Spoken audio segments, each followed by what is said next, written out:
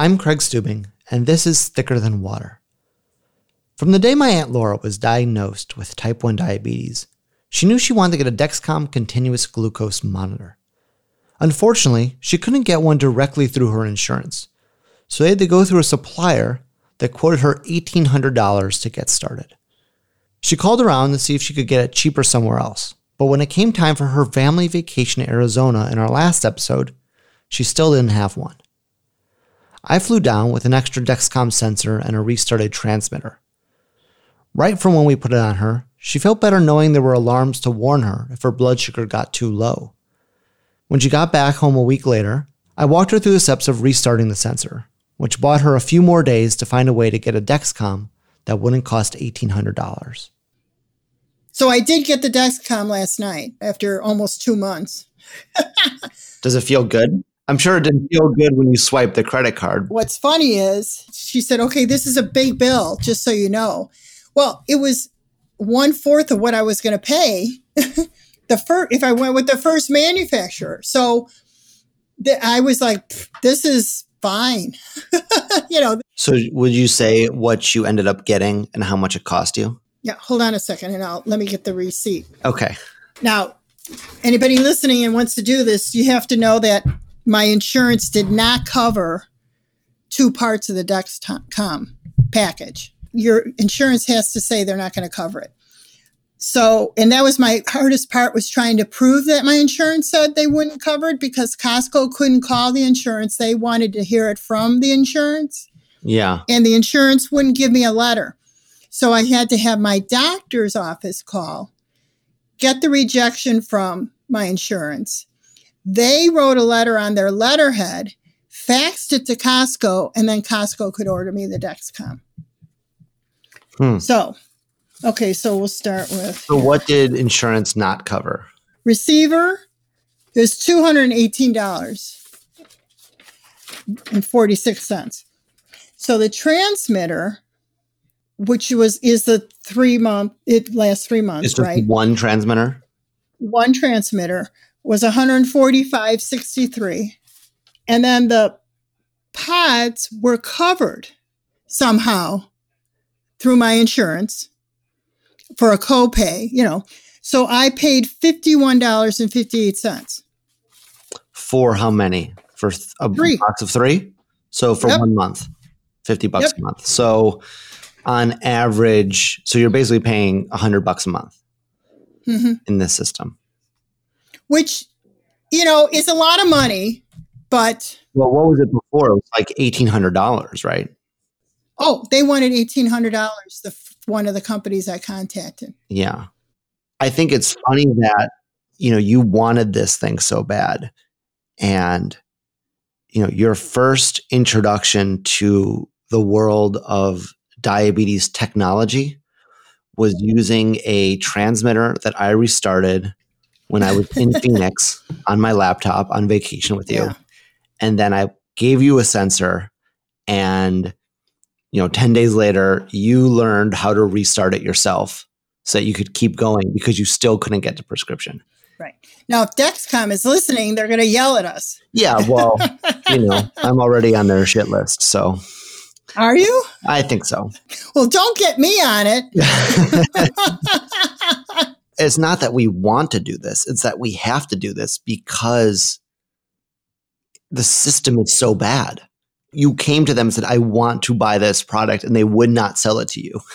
And so we had to hack this so that you could get it, so you could feel safe. And I'm happy to pay for one, but it's like drugs and insulin. You don't know what the prices are from vendor to vendor. Yeah. So you have to spend time trying to figure out, how do I get something that I need at a price that I think is reasonable and I can afford. It's been like a double learning experience. I have to learn about the diabetes, and then I have to learn about how I get all the things I need. Which of those has been more frustrating or harder to learn? I think it's the frustration of dealing with how to get the things I need when I need them. I ran into issues we talked about previously about getting that extra pen of insulin to take on my trip. It was like a huge, big ordeal to just get this extra pen. I was dealing with how to give myself the insulin and how to figure out what to eat at each meal. But when I was preparing and I couldn't get the things I wanted, that was frustration. We think it's just the insulin we take and the food we eat, but it has a lot of effect in a small amount of time, like a small window. Like when you eat something and your blood sugar shoots up, that's like 15 minutes and it has a huge effect. But then the rest of the day, it's all these other things that are just slowly changing your whole body. And that's the stuff that like screws you up. Not to scare you. No. You know what? And I just saw on your Beyond Type 1, did you see they are going to have a column with a psychiatrist who deals with diabetics? And he's a diabetic. And I guess it was his first column yesterday. And it was really interesting to me that first he talked about what happens when your blood sugar is too high and it won't come down. So he was talking about the messages we give ourselves, like you just said, oh, I'm too high. Yeah. And I need to get down. And how that in itself makes you stressed. Yeah. And then the other end of the spectrum, he talked about being afraid to go too low, which there were two kinds of people who do that. Either the one who hasn't had a low, which is felt the symptoms, which would be me. And then those who have had a low and are afraid of a low. But he talked about how some people who are afraid, haven't had the low yet, might keep their blood sugars high all the time. Well, I haven't done that because I've gone low. I mean, I hit the border. You were nervous about it at first, that. Right. And I still kind of have a little nervousness, but with the Dexcom, at least I feel like I changed the setting so it signals me at 80. Mm-hmm. So when it starts to go through the 80s, well, I think I even did it at night at 90. And like last night, I didn't hear it. Early this morning, I was at 83. Okay. And it was like 5:30 in the morning. But the whole night, I was pretty flat, I think, And see, not knowing, this is where you were talking to me about how the Dexcom can be bad and good. Yeah. I saw I was going low and I thought I want to sleep some more, Mm-hmm. So I ate a few grapes. Well, of course, that brought me back up higher, but I did get to sleep.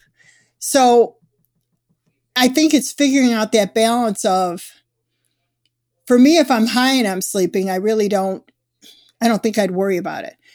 But if I know I'm getting down to that low point, that's where I want it to signal me. But I've had a few nights now where I've realized, maybe I've always been flat at night, but I never knew it. You know what I mean? You tend to take a snack at night just to be sure. Yeah, I still take a little snack at night. And most mornings when I wake up, I'm below the 120, so I think I'm supposed to be between 80 and 120 when I wake up. So if I'm hitting that mark, then it must be my basal is fine. If you wake up in the morning, you've succeeded.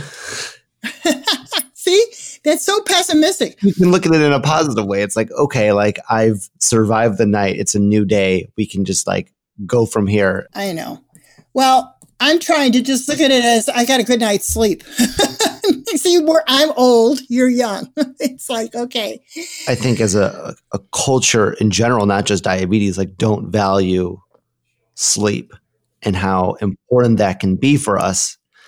And when you have diabetes and you're looking at a Dexcom, like you can see the stress on your body translated into blood sugars.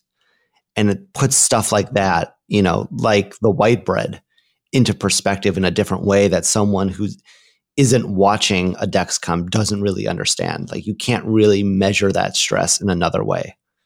Oh, yeah. Like anything else, there's the good and the bad with the Dexcom. It's good because I can learn, but it can be bad because if I'm stressing about something, like why did it do that? And if I get too frustrated about it, then that's going to raise my stress level, and that's not good either. So I think when I didn't have the Dexcom and the doctor told me, go ahead and have a snack at night, it's fine. And I did because she knew it would help me sleep. I slept great.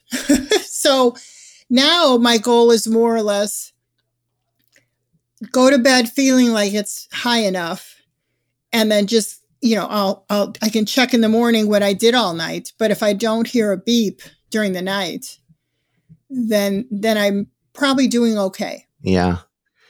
I don't you think that the Dexcom, the problem with that is, and I think when you see you're so high, then you tend to think I have to fix it.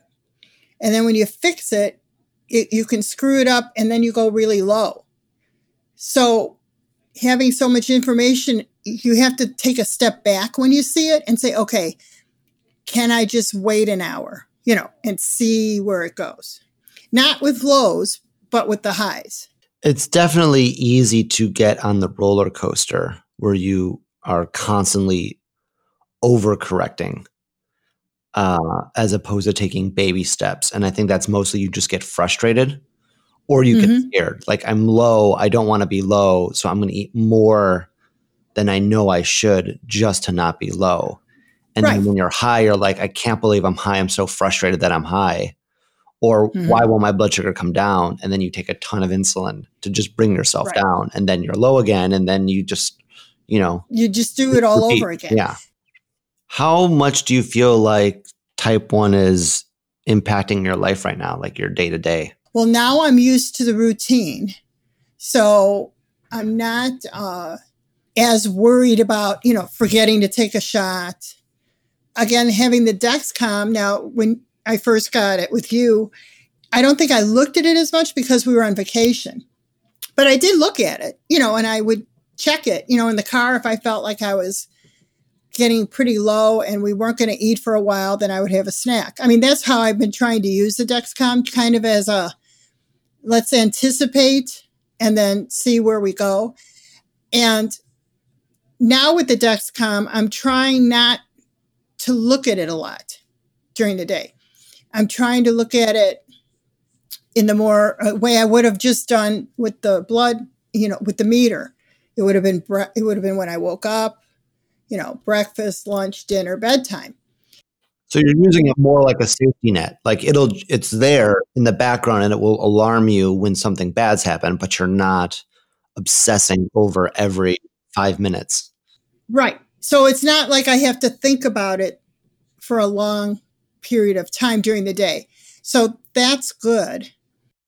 On the next episode of Thicker Than Water, Aunt Laura starts unfollowing people.